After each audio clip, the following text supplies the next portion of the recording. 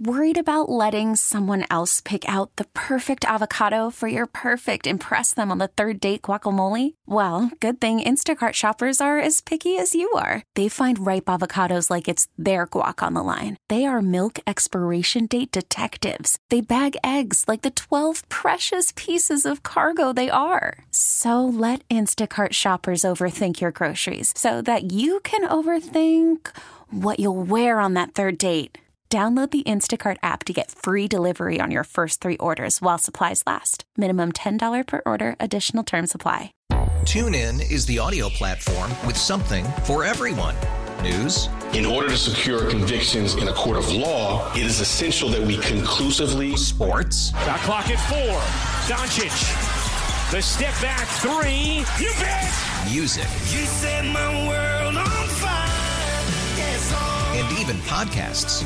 Whatever you love, hear it right here on TuneIn. Go to TuneIn.com or download the TuneIn app to start listening. Guidance is internal. Ignition sequence starts. 5, 4, 3, 2, 1, 0. All engine running. Liftoff. We have a liftoff. Permission to board, please. Permission to come aboard. Permission to board. Permission to board. Do I have some permission to board that sweet mothership? This is the Permission Granted podcast. Here's DA. Welcome inside the PGP, the Permission Granted podcast, the show about the show within the show.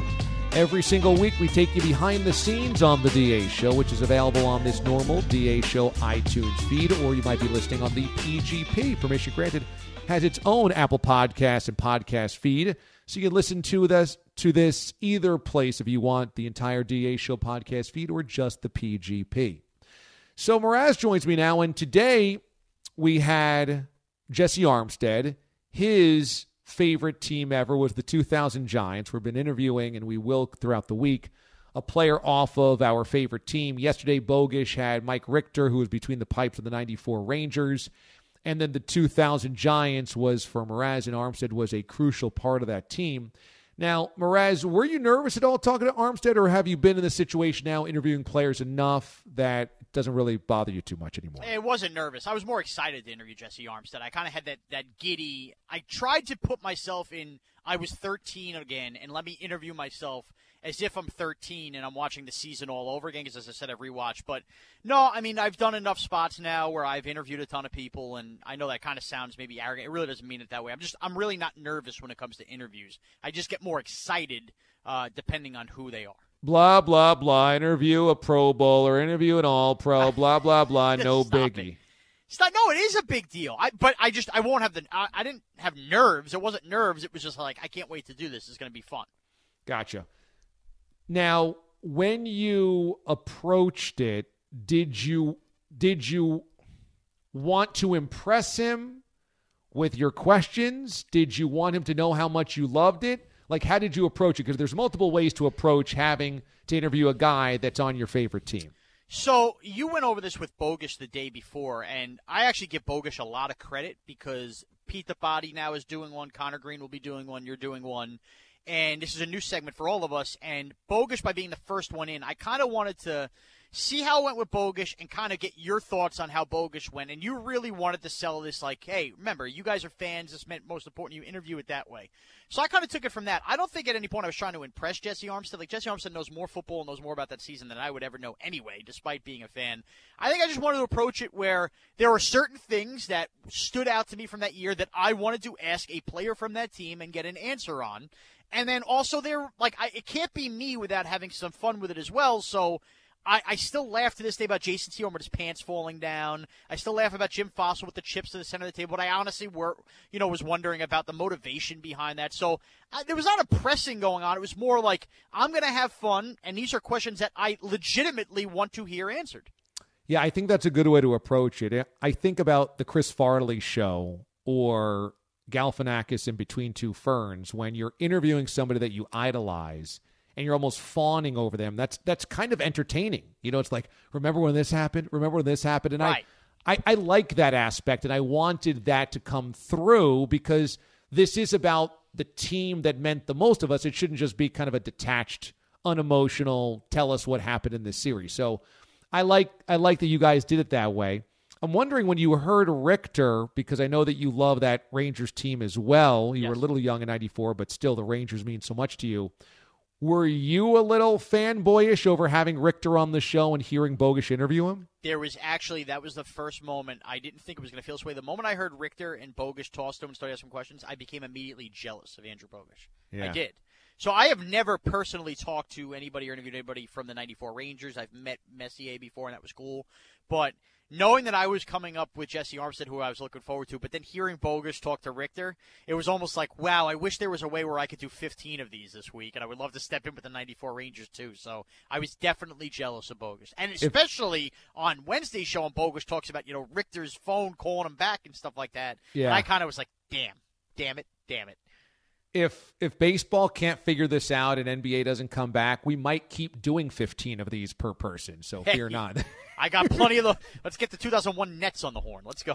Now, I think people are going to be surprised by my pick tomorrow. I think most people know me as a Mets fanboy, but now I've talked about the team that I'm going to highlight. I've talked about this on the air, that as a young 10-year-old DA, that this team really tickled my imagination, but I would imagine a lot of people will be very surprised at who I picked, don't you think? I was definitely surprised by who you picked. I'm looking forward to your interview as well. I think it's going to tap into a certain base. Something just came flying down my stairs. I don't know if you heard that. But I did. What happened?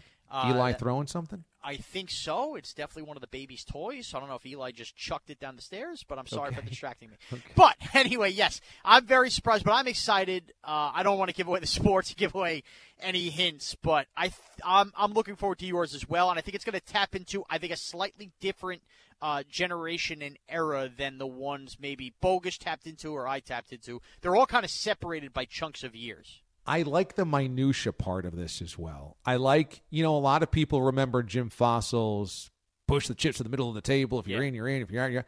A lot of people don't remember Jason Sehorn's pants falling down in the middle of the 2000 season unless you were a Giants fan.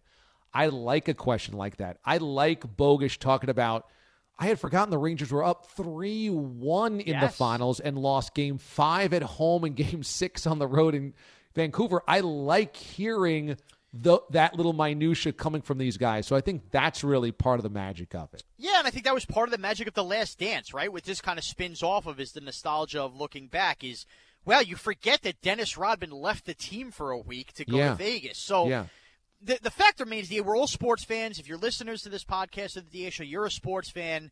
And there's only so much, right, that we could retain, especially if it's not your personal favorite team growing up. There are moments all over sports that we forgot about. It's why we do Forgotten Classics with the announcers that we're doing right now, and that we've really taken a time during this pandemic to kind of tackle a lot of these issues. So, yeah, when doing these moments, there are going to be teams that you remember because I think most, if not all these teams, it's not like we're doing 2-14 football teams here. We're doing pretty good teams, and you're going to look back and go, oh, wow, I either didn't realize that from that team or I didn't remember that from that team. And I think that is really cool. I'm excited to hear how Bellotti interviews a player off of his team. We've never heard Pete the Body do an interview. We've heard him do the WrestleMania preview and recap podcast, but never a true interview. So, true story. I think we can peel back the curtain. I have no problem. Pete has taped his. Pete did tape his on Tuesday. But the reason I bring this up, and I don't want to blow up the fact that Pete had to record, it just worked out, with the timing of his, is that he did it in the studio, in the chair that you would normally sit in because he's back in the studio. And Kaplan has had the cameras going. And yesterday afternoon, we got a little text from Kaplan, and it is a picture of Pete. And I think we could put this out once Pete's interview gets played. And I don't know if you got this feeling. Pete looks like angry to be doing the interview, which is it's so Pete, right? Like Pete has this great form, this great opportunity. He's getting to, geek out on his favorite team of all time. And he couldn't look more like he didn't want to be there in the world. He looks all business. I'm hoping that this is just the focus part of the interview. But that's a little Easter egg. When we get to Pete's interview at some point this week or next week, we will have to get that picture out. It was a great screen grab by Cap. So on to Ladybugs. I know you guys will break down Ladybugs more in full as a movie coming up on Side B, you and Bogues. Yes, not more of the sports stuff, more of the actual movie stuff, Right. which is where I give Bogusch clear the path and let Bogusch be his movie critic. Because he wants to be. Yeah, he wants to be the movie critic. And meantime, we're trying to break down the sporting angles of all of this on the air. And we have to remind him of that every single week. Yeah, but I'm glad that he's going to do that on the PGP coming up on Side B. I had one last sports angle on this movie that I wanted to get to that we didn't get to. After the Ladybugs win the championship and beat the Flames, we have everything turns out well. You know, Matthew didn't end up playing as Martha, so they didn't have to fraudulently win. Each of the girls found the best part of themselves. The fiance of Rodney Dangerfield feels great. She comes to watch the game. She's happy with him, proud of him. One big happy family. Ultimately, we imagine they get married. He actually gets the promotion. His boss is happy with him. He moves up in the company. And so everything is great after that. And then they have the scene at the end where he's now coaching the Industries, the Mullen Industries corporate peewee baseball team. And he's got all these softball team. All these boys are on the bus. Yeah. They're all in baseball uniforms. And they all get off the bus and they're ready for their game. And they all immediately throw on wigs. And you see the side of the bus that says Mullen Industries softball team. So, of course, the gag there is they didn't learn their lesson. Rodney Dangerfield is now coaching a team's worth of boys that are pretending to be girls in the softball league. And my question is, knowing the type of scrutiny that Mullen Industries has as a dominant soccer program, how is it possible now the entire team in a league of girls is not having their IDs or birth certificates checked via a Mullen Industries team? How is it possible that there's like 15 boys dressing up as girls and nobody notices? It's very key and critical and obvious at this point that if you're playing youth sports in Colorado, no birth certificate's ever needed. And frankly, what I find more disturbing about that, DA, is how okay Mr. Mullen is with this. So now at the end of the championship game with the Flames, he comes over and he goes, there's a rumor you were playing. He goes, that's genius. And by the way, there's a rumor. It doesn't even mention that, obviously you think it's Martha. Like, it's not any of the other players at this point. And then makes it a point to make sure that he's managing the softball team. Oh, by the way, you presume he's married at this point. Didn't his fiance have a major issue with him doing this? Now she thinks it's okay for him to hop on a bus and do this, like, with the softball team? Right. It makes no sense whatsoever. How is Mr. Mullen just, like, fine with this? And, by the way, if Mr. Mullen is hearing the rumor that this was going on, didn't the rest of the league hear it? I mean, shouldn't he even be stripped from the championship game appearance, period?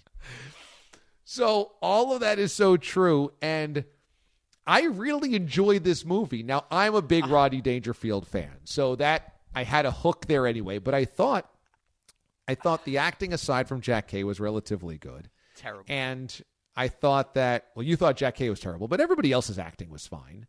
Yeah, I mean, Dangerfield wasn't that good in it. Well, I just love Dangerfield's one-liners, and every scene is set up for somebody to ask Rodney something, and Rodney answers with a Dangerfield stand-up one-liner. That's exactly what it was. It was Dangerfield doing stand-up for an hour and a half, but some of them worked, some of them didn't. I mean, look, if you look at the movie from that point of view, right? Like, Bogusch is going to tackle his problems with it. I liked it when I was younger. I guess I didn't love it as much the second time around, but I also didn't necessarily hate it. The movie you have to look at is just, it's Rodney Dangerfield doing setup with the backdrop being a really sexually harassment version of female soccer. Like, that is what it comes down to. So the next question is, can this film ever be made today? Absolutely not. There's no no way. And probably, I guess, for the best. Look, people can laugh at crude stuff. I have no issue with that. I'm sure I laugh at stuff that would be inappropriate all the time. I mean, that's part of stand-up comedy, and all of that is like, you just, like, it's a way to laugh at stupid stuff. But there is so much here that's like creepy to an extent with Rodney Dangerfield, where you question whether Dangerfield can get another gig after doing this movie. It is something. It is this movie. I think that would be the label if you watch 2020. It's something. It really is. Yeah, because there's a lot of gender jokes that you really couldn't make anymore. This, of course, the whole premise is based on a boy is more athletic and more dominant than girls, so you hijack a boy to dominate the girls' sports. I don't think you could really get away with that as a theme anymore. Right. There is a moment at the end of the movie that I actually thought was fairly progressive for 1992. And that is when they don't need Matthew/Martha, and Rodney Dangerfield gives this speech, that you girls are good enough. You don't need a boy to win. Burn your bras. And I'm like, okay, this message could work today in 2020.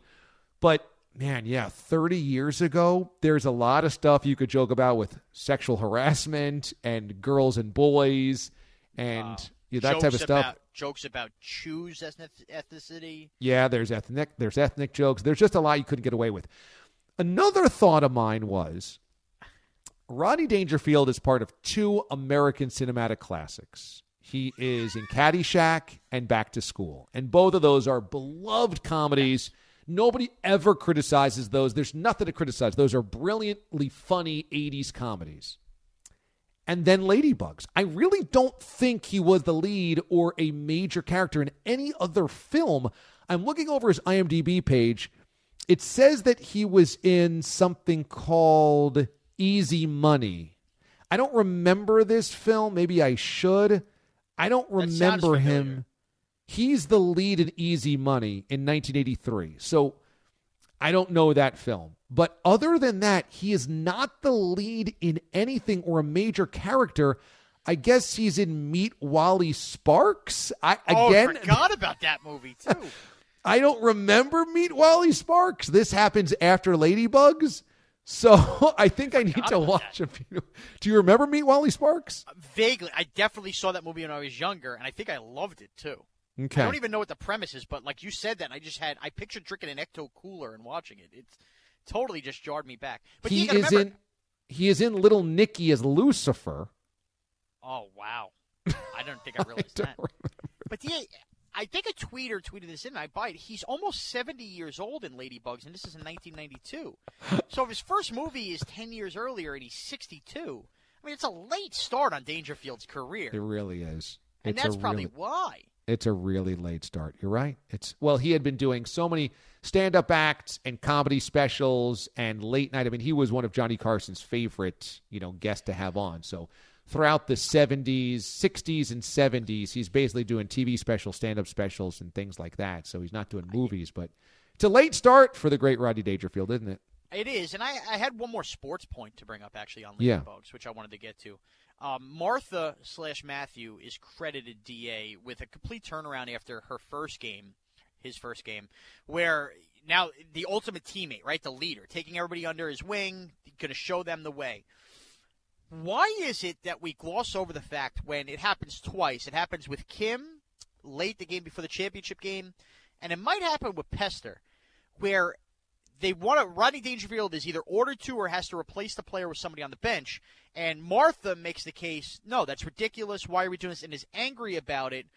This person doesn't deserve to get taken out, and it's like seen as like a heroic moment, like good for you for standing up to that person. But why are we not acknowledging Martha/Matthew is actually a really crummy teammate because he's basically dumping all over whoever the replacement is going to be over the bench that they're not good enough to come in. So just because we don't get the backstory, the storyline of whoever's coming off the bench there, I mean, in essence, we're supposed to be youth sports. Everybody should be getting a chance to play. Why is it so horrific that that bench warmer can't get a chance to play? That's a fair point. So you actually consider Martha to be a bad teammate in this instance? Yeah, I think Hart's in the right spot, and maybe the storyline kind of pins you that way. But in essence, what Martha's telling you is whoever's coming off the bench isn't good enough to get any time. So either way, somebody's got to be on the bench. It's not fair that this other person could be on the bench and not Kim or Pester or whoever. And I thought that very unfair, and I think that's not a hero. That's actually a bad teammate. How about you come off the field, Martha? All I know is this. In doing this long enough as we've done, I think this is our 9th movie maybe. I wanted to go back and write them all down based on date.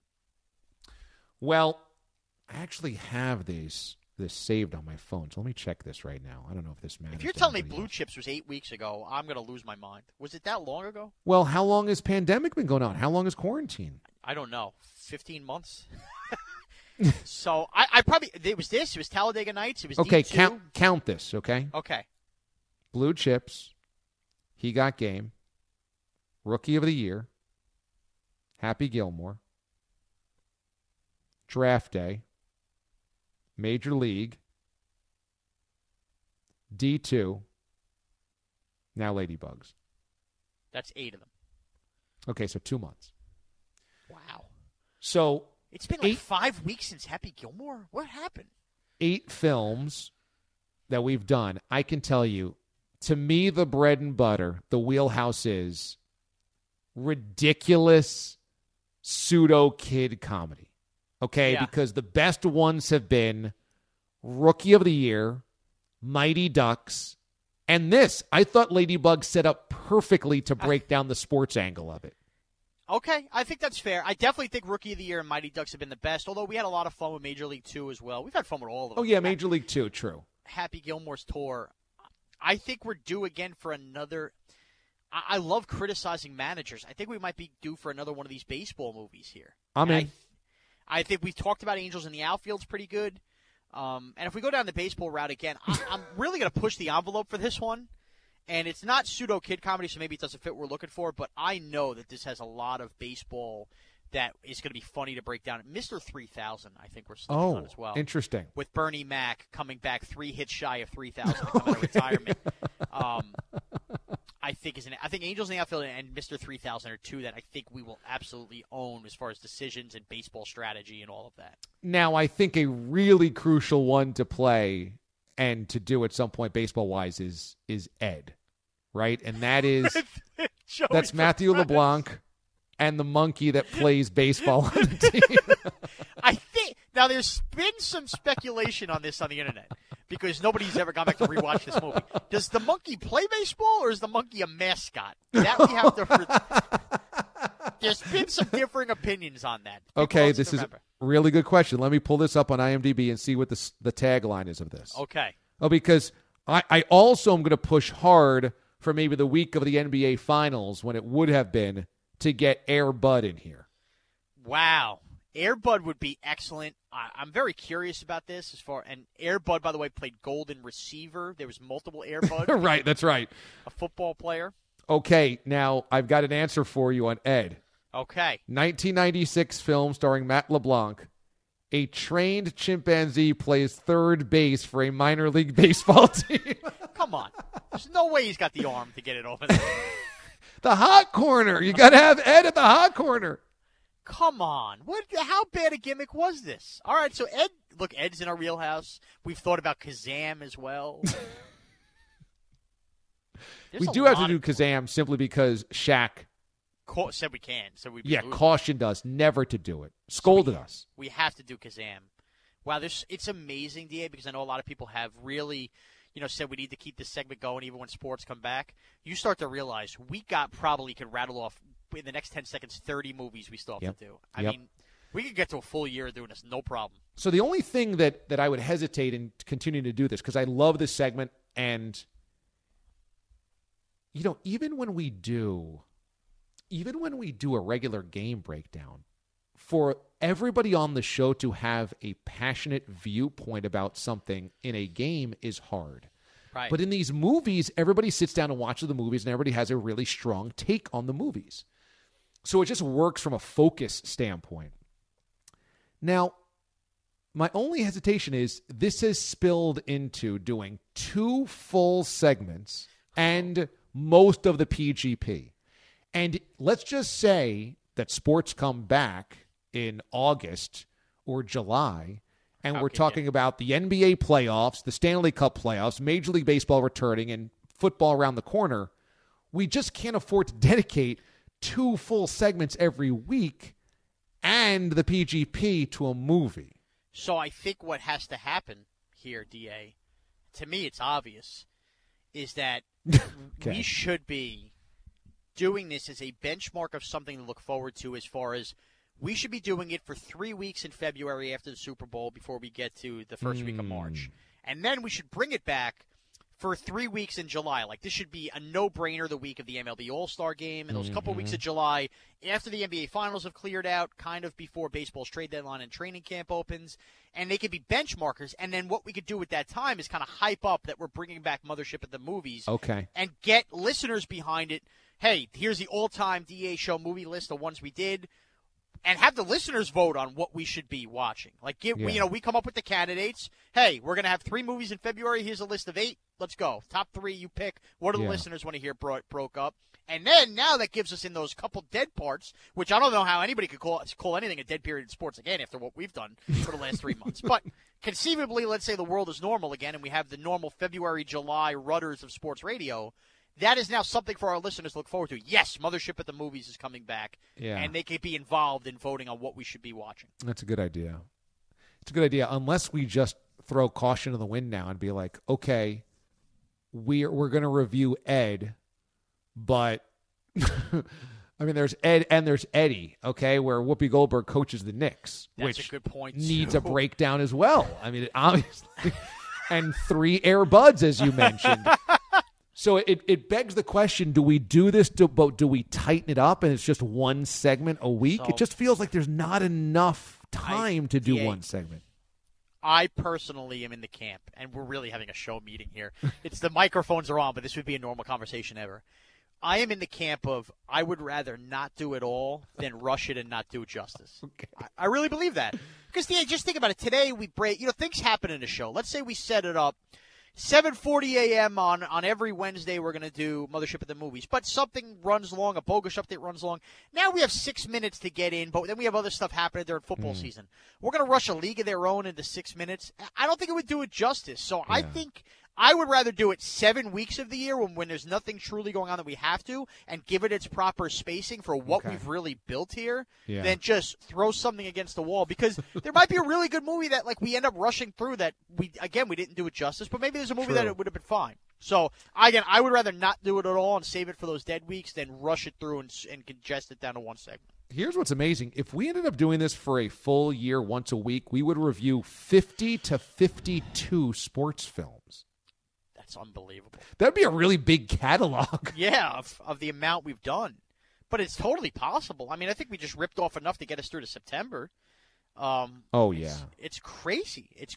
And you know what I kind of like about it? It's kind of like our own little book club, Yeah, it's that's a good way to put it. We're all watching games and stuff, but we just do it as fans anyway. It's kind of like either you've never seen the movie before, you saw it recently, or you haven't seen it in a long time, and it's kind of like, all right, we're not watching together either. We're not even really texting each other while we're all watching it together. We might have a little thought somebody might have one after they watch it, but it's kind of like we all going to gather at the end of the week and have our notes. And look, and this is the truth. When you kick off that segment, I don't know where you're going with it. You don't know where I'm going with it. We don't know where Bogus is going with it. We all have our notes, and wherever the path takes us, we're going to chime in. It's true. It's much like a book club. It really is. It's the best book club I could have ever joined. It certainly helped my mental health.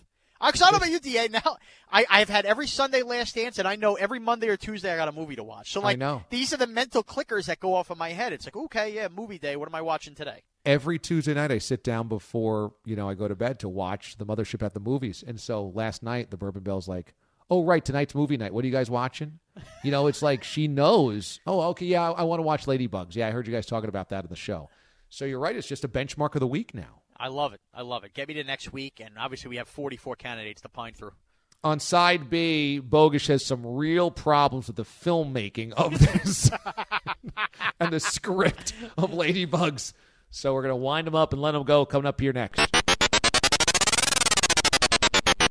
All right, welcome to Side B of the PGP. This is Mraz, host of Side B and the executive producer of the DA Show, joined by Andrew Bogish. Bogish, good morning. How are you? I'm doing very well. And is Connor joining us again this week, or is that a one-time thing? That is a one-time thing. We have, on the day we are taping this, there's a Billy Giacalone helping us out. There's a Pete the Body Bellotti, who I think, Bogish, as we are taping this, I have discovered a new nickname for Pete past the body. Let me run it by you. I think we should be calling him the Sergeant. All right, because we must follow the sergeant's orders. We are, for those to peel back the curtain, taping this at approximately 5:30 a.m. Eastern time. We usually tape this post-show. We were taping a pre-show because we have some stuff going on at the studio, and Pete has come up with this idea, and we were hit early and often with the text messages on a Wednesday morning to get this in. Your thoughts, Bogus? It's not a bad idea. It's not. It's probably not one that could have been voiced last night, so we were prepared to wake up to this, and that would be my issue as well. Right, and then maybe it only crossed Pete's mind this morning, so maybe it wasn't an oversight. It just was kind of a natural thought, and out went the text.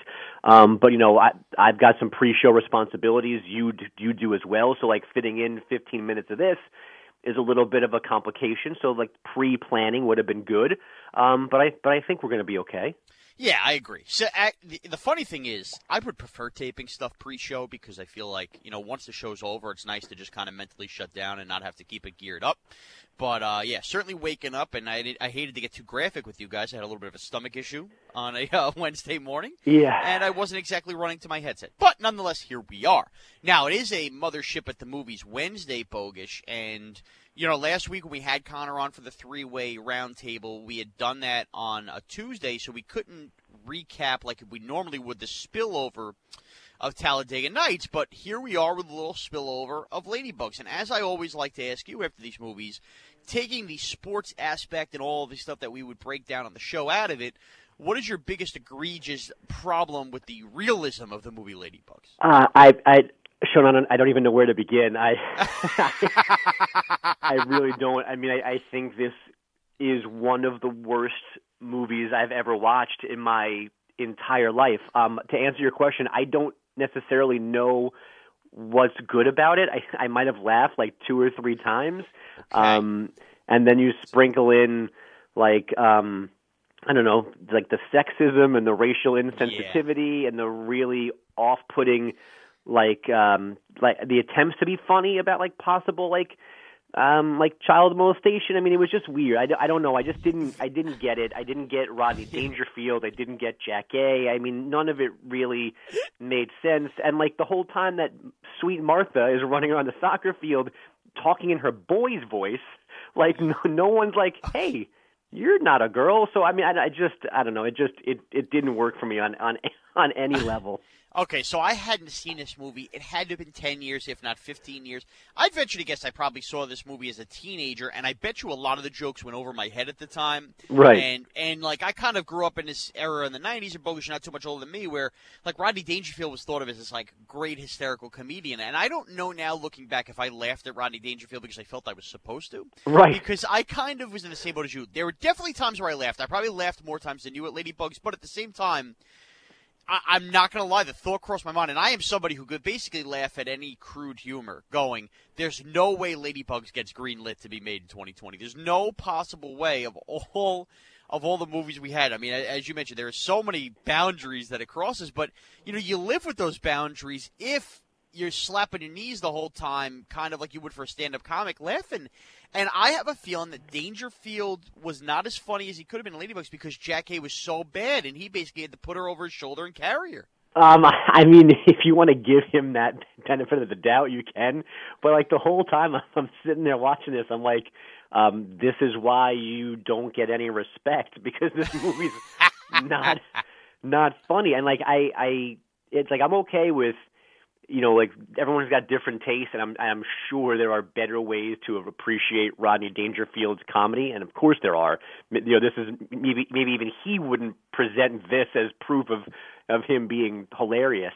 But I mean, the problem, as the movie went on, my biggest frustration was it was clearly a vehicle for him to do stand up almost, and right. One funny line was funny, but then they were followed by 3 or 4 more these one-line zingers, which is his thing. I get it, but they were just exhausting at times, and they got progressively less funny, and just being repetitive in general. It wasn't entertaining to me at all. I texted the group. I was I'm going to turn this off in protest, and I'm mad at whoever suggested we should watch this because it was junk. Right, like when he has the old woman walk into the men's bathroom because he's blocking the woo and woman. Right. Oh, probably seen something she's never seen before. Right, It's exactly. Like, okay, Rodney, thank you very much for participating. So now if we actually go to the thing that you're really good at, and as you said you couldn't start with this, is, you know, when we take the sports aspect of it, you kind of present the it's Siskel and Ebert are the movie guys, not the Tiger guys, right? That's correct, yeah. Okay, that's Siegfried and Roy, who there you go. One just tragically passed away. Am I correct? You are correct.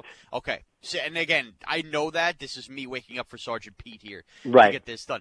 So you were like the Siegfried and Roy. So I want to just throw a couple things at you that bother me from just a strictly making the movie that made no sense perspective. By the way, okay? You just got Siskel and Ebert right, and then called me Siegfried and Roy. Did I?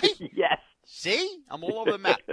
So you mentioned Martha talking like the boy and like, oh, nobody notices. So here's my tie-in problem with the movie that doesn't make any sense. Number one, it seems very evident early on that the girls, or at least the Mullen daughter, Kim Mullen, is going to the same school as Matthew. Now, maybe she doesn't notice Matthew, and that's all fine and plenty. You mean to tell me that nobody else on this team goes to the school, and in all the weeks that they're playing these soccer games, happens to run into Matthew in the hall and go, that's funny. He looks exactly like Martha. Or when he's talking there's so many game clips where he's like, I'm passing it to you, Chew. You know, it's coming to you. Like he's not talking like Martha. And I mean, these two idiots went to a store and bought a wig at the mall. I mean, that wig's not staying on while he's running around, sweating, playing soccer. God forbid somebody like bangs him in the head going for a header or something. That thing comes off.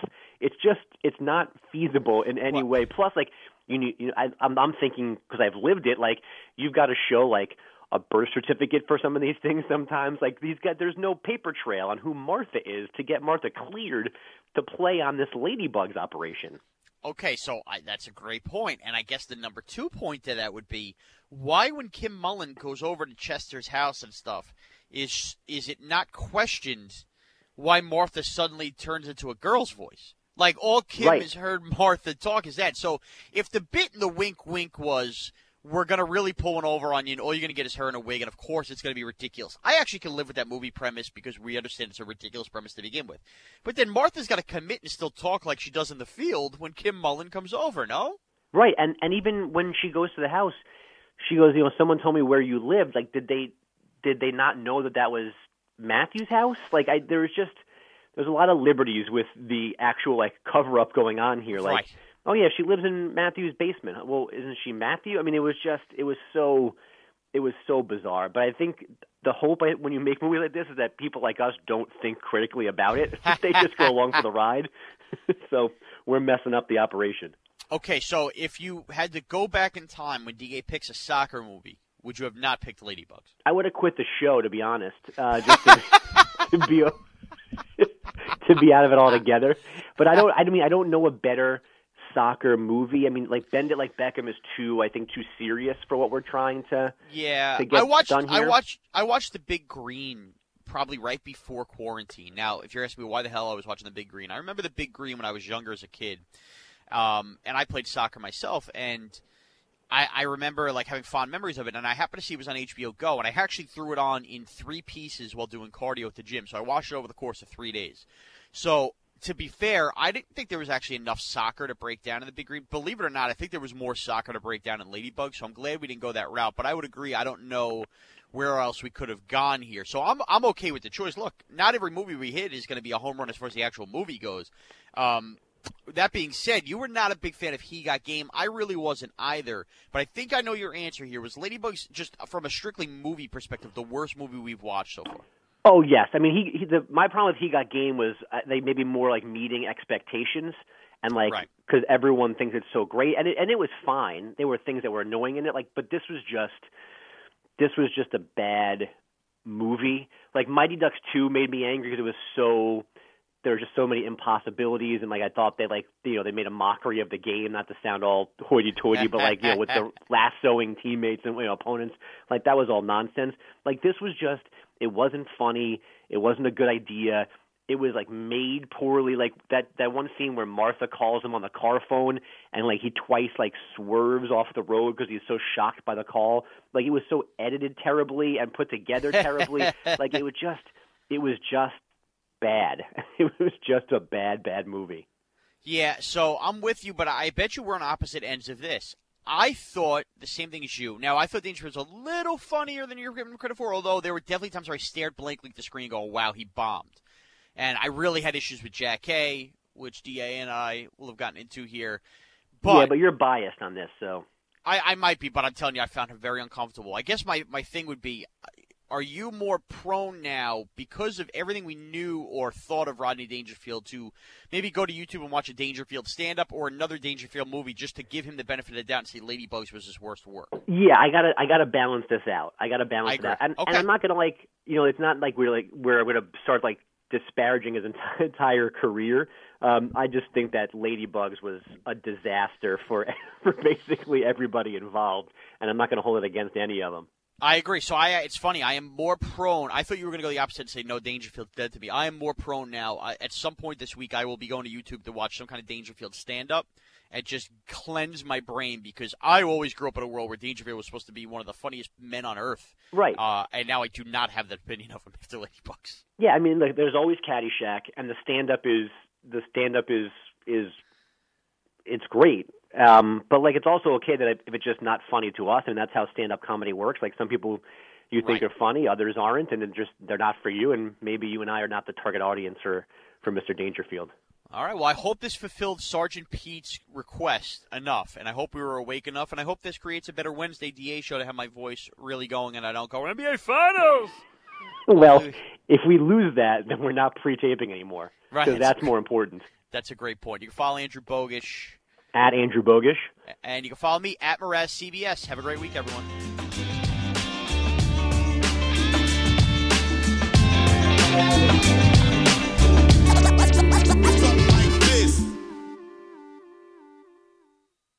TuneIn is the audio platform with something for everyone. News. In order to secure convictions in a court of law, it is essential that we conclusively. Sports. Shot clock at 4. Doncic. The step back 3. You bet. Music. You set my world on fire. Yes, and even podcasts.